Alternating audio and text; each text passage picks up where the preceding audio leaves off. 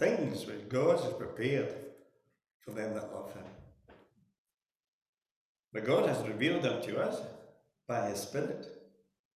For the Spirit searches all things, yes, the deep things of God. For what man knows the things of a man, save the spirit of the man which is in him? Even so the things of God knows no man, but the Spirit of God. Now we have received not the spirit of the world, but the Spirit which is of God, that we might know the things that are freely given to us of God. These things also we speak, not in the words of man's wisdom teaches, but what the Holy Ghost teaches, comparing spiritual things with spiritual. But the natural man receives not the things of the Spirit of God, for the foolishness to him. Neither can we know them, because they are spiritually discerned. But he that is spiritual judges all things, yet he himself is judged of no man. Amen. May God add the blessings of the reading of his word. Open up our hearts to it. Amen. Well, it's lovely to be with you this morning again, and just focus your attention on what Paul wishes to say to us. The key verse in this chapter is verse 5. The purpose of it is this, that your faith might stand not in the wisdom of the world, but in the demonstration of the Spirit. The Message version paraphrases the whole letter in 3 little sentences. It says, first of all, Paul said, I came to let you in on God's master plan. I didn't try to impress you with me. I kept it simple. Christ in him, Christ and him crucified. Paul had come to Corinth from Athens, where he had been preaching in Mars Hill, and he had been there facing the conflict of the Greek philosophers and the scientists of their day and the academia of their day, who said, what's this scoffer saying when he preached the resurrection? So he had in his heart, this is not the answer. When I came to you, I kept it simple. I didn't want to get involved in the wisdom of the world or the philosophy. Put me in mind of the years we preached for 25 years at the Babylon market, with the socialists on this side, the communists on that side, and Prince Maudalulu, the racing tipsters on the other side. When we came in, we were banned, and the socialist says, oh, here comes the Jehovah's Jazz Band. And he was very happy because the crowd just came from him to us. And we preached the gospel 25 years in the bar. And we're aware, of all the philosophies of the world that attack it, just as you are today. So Paul, in his letter, addressed this to the church at Corinth. And then he defines what church is. He says, to those who are sanctified in Christ, and separated, dedicated to him. Just as the instruments in the tabernacle in the Old Testament were called holy and sacred, used for no other purpose than the worship of God. To be sanctified in Christ, to be separated, says Abraham. To those who are sanctified in Christ, to those who call upon the name of the Lord, and those called to be saints. Now, if you fit any of those categories, you're the church. And the message is for you. So Paul says, when I came to you, I was anxious, not to envelope you in the wisdom of this world, not to impress you with my knowledge. My speech wasn't eloquent. I had no fancy words. I wasn't depending on the program. I didn't want you to know anything other than Jesus Christ and him crucified.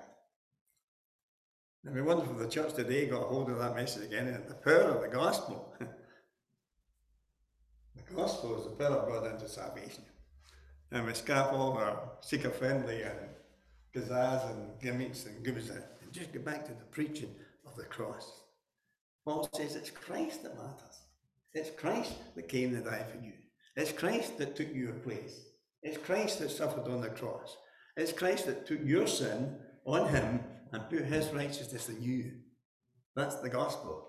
Christ Jesus came into the world to save sinners that are lost.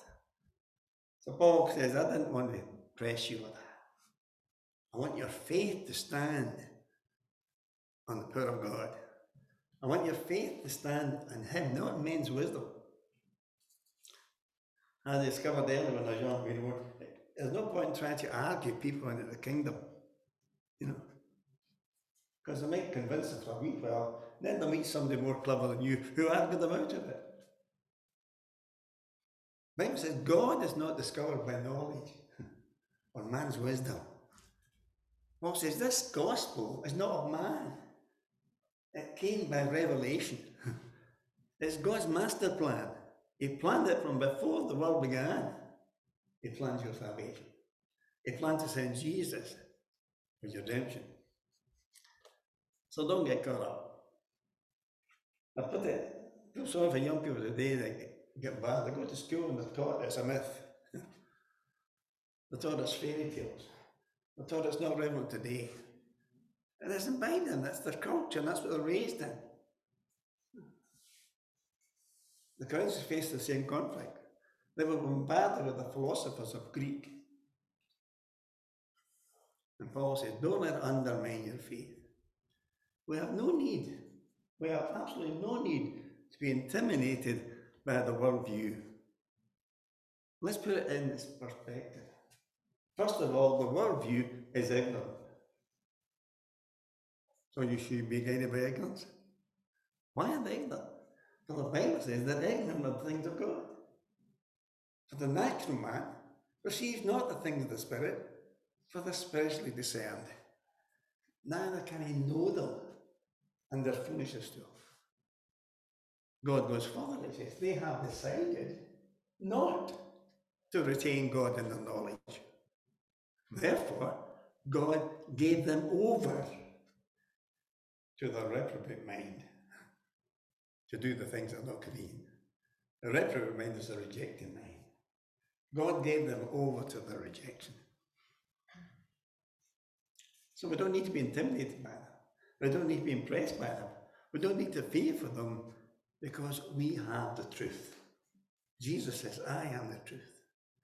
We're not building our lives on fairy tales. We're building our lives on fact. Our faith is based on the fact of Jesus Christ. It is a verified, vindicated fact that Jesus was born, that he lived, that he was crucified, that he rose again. It's well documented and verified. You can trust it. But not only that, you can discover it for yourself, that Jesus lives. He says, call upon me, he says. Just call upon me. So I'm knocking at your door, and I'll come in and save you. So that's the conflict of the area in which Paul was being. Paul founded this church, and his ministers, Paul, Timothy, and Silas, spent 18 months to 2 years founding this church. Then he had to leave. And he was away for 18 months.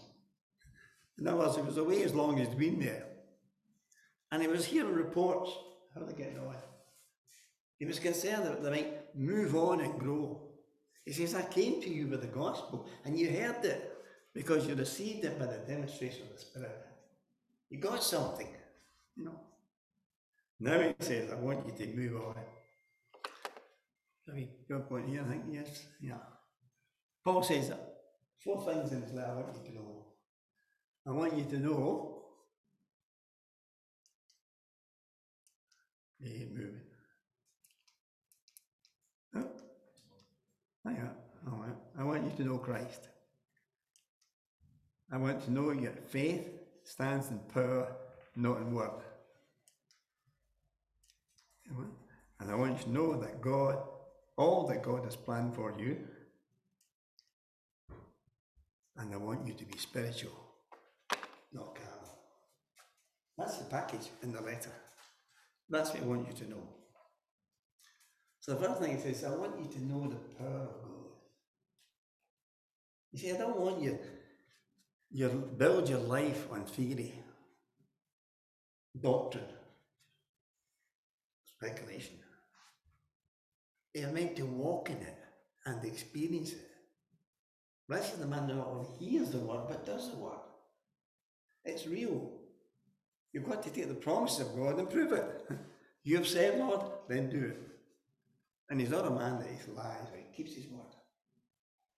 So this word power, let's put it in perspective.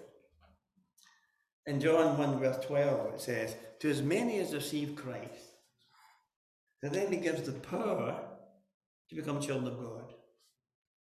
Now in that verse, the word power is translated authority. The Greek word there is for authority. He gives you the authority to become a child of God. In Romans 1:16 it says, I'm not ashamed of the gospel, for it is the power of God unto salvation. And the word power, the Greek word there is dunamis, from which we got dynamite. I'm not ashamed of the gospel, for it's the dynamic power of God unto salvation. The trouble is, many Christians settle for the wrong power. Like most controversy in the Bible, it's not either or either, it's both. It's authority and power. Folks, some say, well, I'm satisfied. The authority is the word of God, and I build my life in the word of God, and that's my power. But the letter kills. It's the spirit that gives light. Paul says, I want you to know the power and the demonstration. I want you to know that God's working in your life. It's the taking the authority. It's those who grasp the authority that are able to exercise the power. Peter came to the lame man and says, that which I have, that's authority. That which I have, I give you. That's the power. Rise up and walk. So we need to grace them. God has identified it. Now it doesn't do it alone. God takes the weak things of the world to confound the mighty. In other words, he takes a stupid wee fella and he makes him a preacher. But he takes you and he makes you speak the wisdom of God. Why? He says, that it might be known. It's not you. I mean, God expects us to do things a person can. Just as said of Jesus. Where did he get this learning? He didn't go to college. God wants to work in your life such a way that he gets the glory, not you.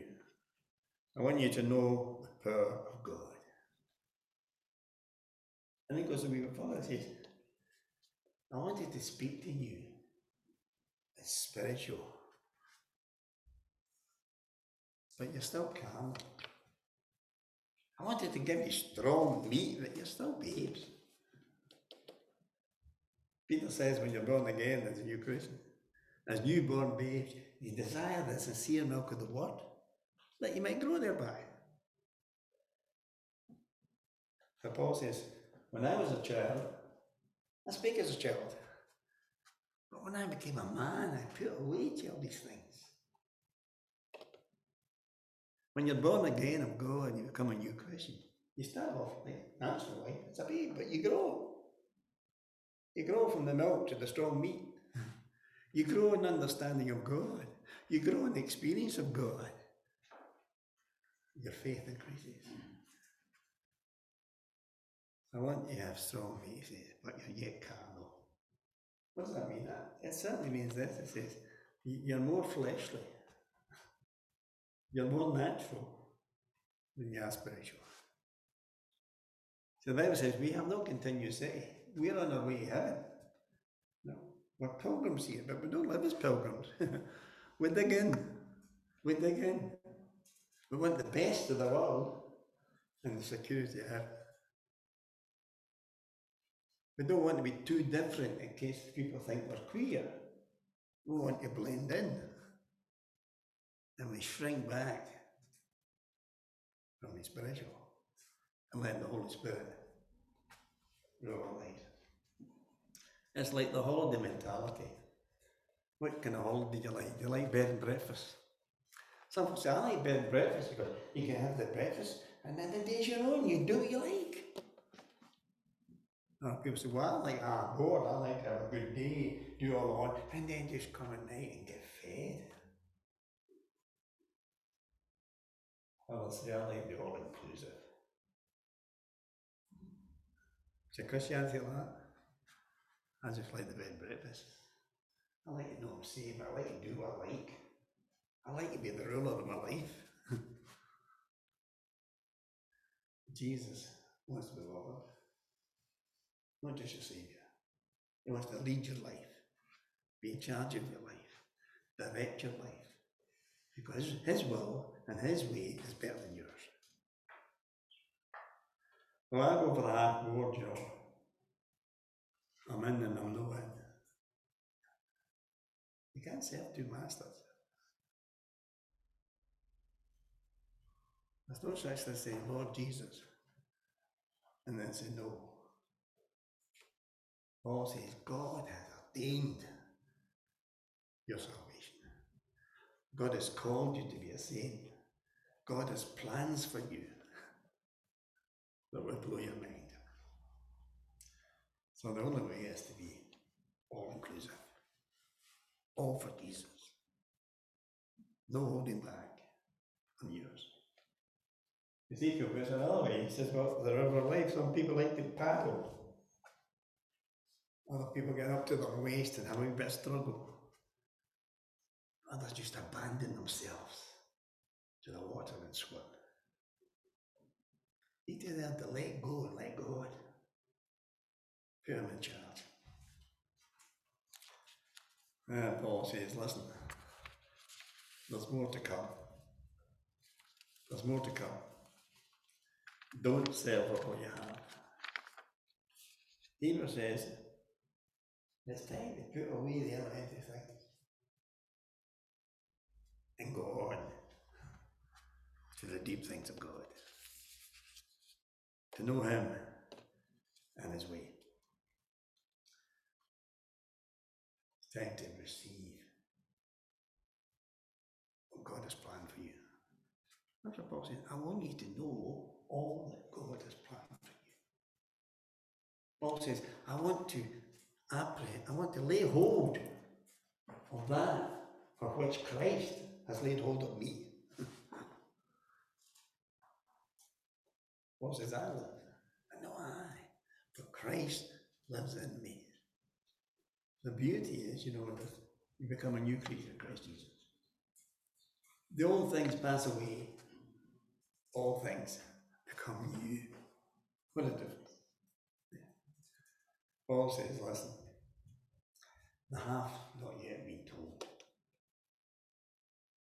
You think you know God? Paul says to people like me that are long in the tooth, be careful when you think you stand, lest you fall. When you don't yet know the half of it. All prophecy is only in part. We see through a glass darkly. Paul says, I'm not even arrived yet. I'm still striving for more. The half is not yet been told. I've got one of these smartphones, smarter than me. It tells me where I've been. It tells me the weather. It tells me all sorts of things. It gives me a fright at times. But I don't know how to use half the stuff in it. I've been a Christian for 60 years. And there's facets of God that I haven't even caught yet. There's always more. Don't settle. He said, don't settle for the elementary things. Push on. Push on. The message says this: no one's ever seen or heard anything like this. Never so much as imagined anything quite like it. What God has arranged for those who love Him. Don't settle for the mediocre. Don't settle for the world's tinsel. Not for eternity. You've only got a wee short life here, but you've got forever there.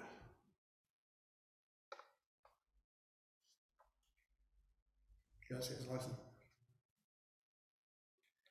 you have seen and heard it, because God by His Spirit has brought it all out into the open.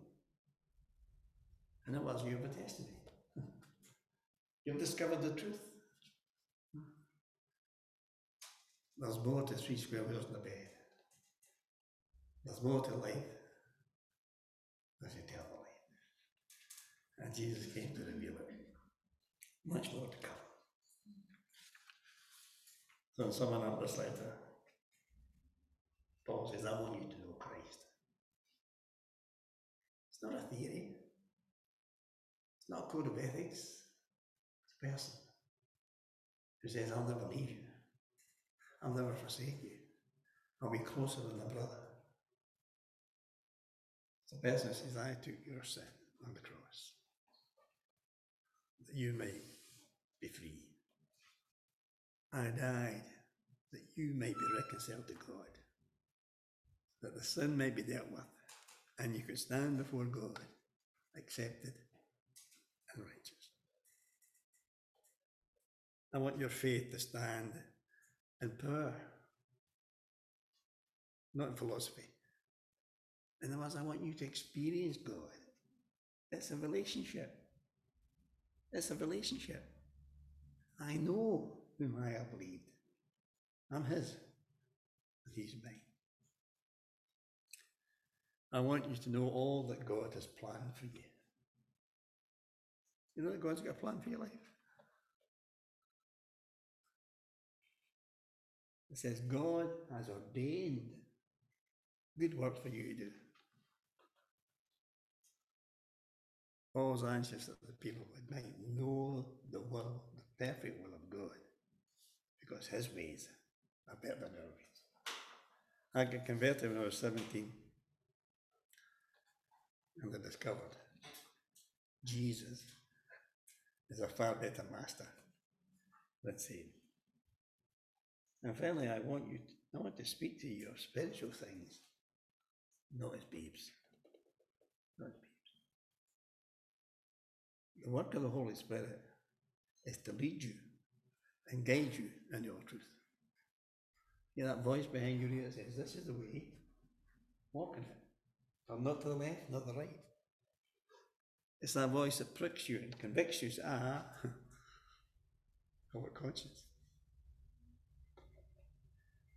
and leads you into all truth. So let me convince and finish it. 4 things to do. Go beyond the elementary. Don't paddle. If you've been evil, know how to give good gifts to your children. How much more will your Father give the Holy Spirit to them that ask? Don't settle for word. Go for power. Go from the milk to the strong meat. The natural man doesn't understand the things of God. But you're different. You're of the Spirit. And God reveals his mysteries to you. And Paul talks of mysteries. He's not talking about things you can't understand. He's talking about that which is now revealed in Christ Jesus. And go from being carnal. He that is mindful of the flesh is death. He that is mindful of the Spirit brings life. Well, I hope you'll take time to go over this passage on your own and let it speak to you. Let's pray. Lord, we thank you, Lord, that you have planned for salvation. Even before the world began, Lord, you knew, Lord, what way man would take. And you initiated a plan. So loved the world that you gave your only Son, that whosoever believes in him should not perish, but have everlasting life. We thank the Lord that in Christ Jesus you have reconciled us and given us a spirit of adoption, whereby we can cry, Abba, Father, adopted and brought into your family, the household of faith. We thank you, Lord, we have a gift of eternal life in Christ Jesus. So receive our thanks, Lord. Open our hearts and our minds to your leading, that we might indeed walk in the Spirit as a demonstration to the world of your goodness, your power, your grace, and your glory. In Christ's name, amen. Amen.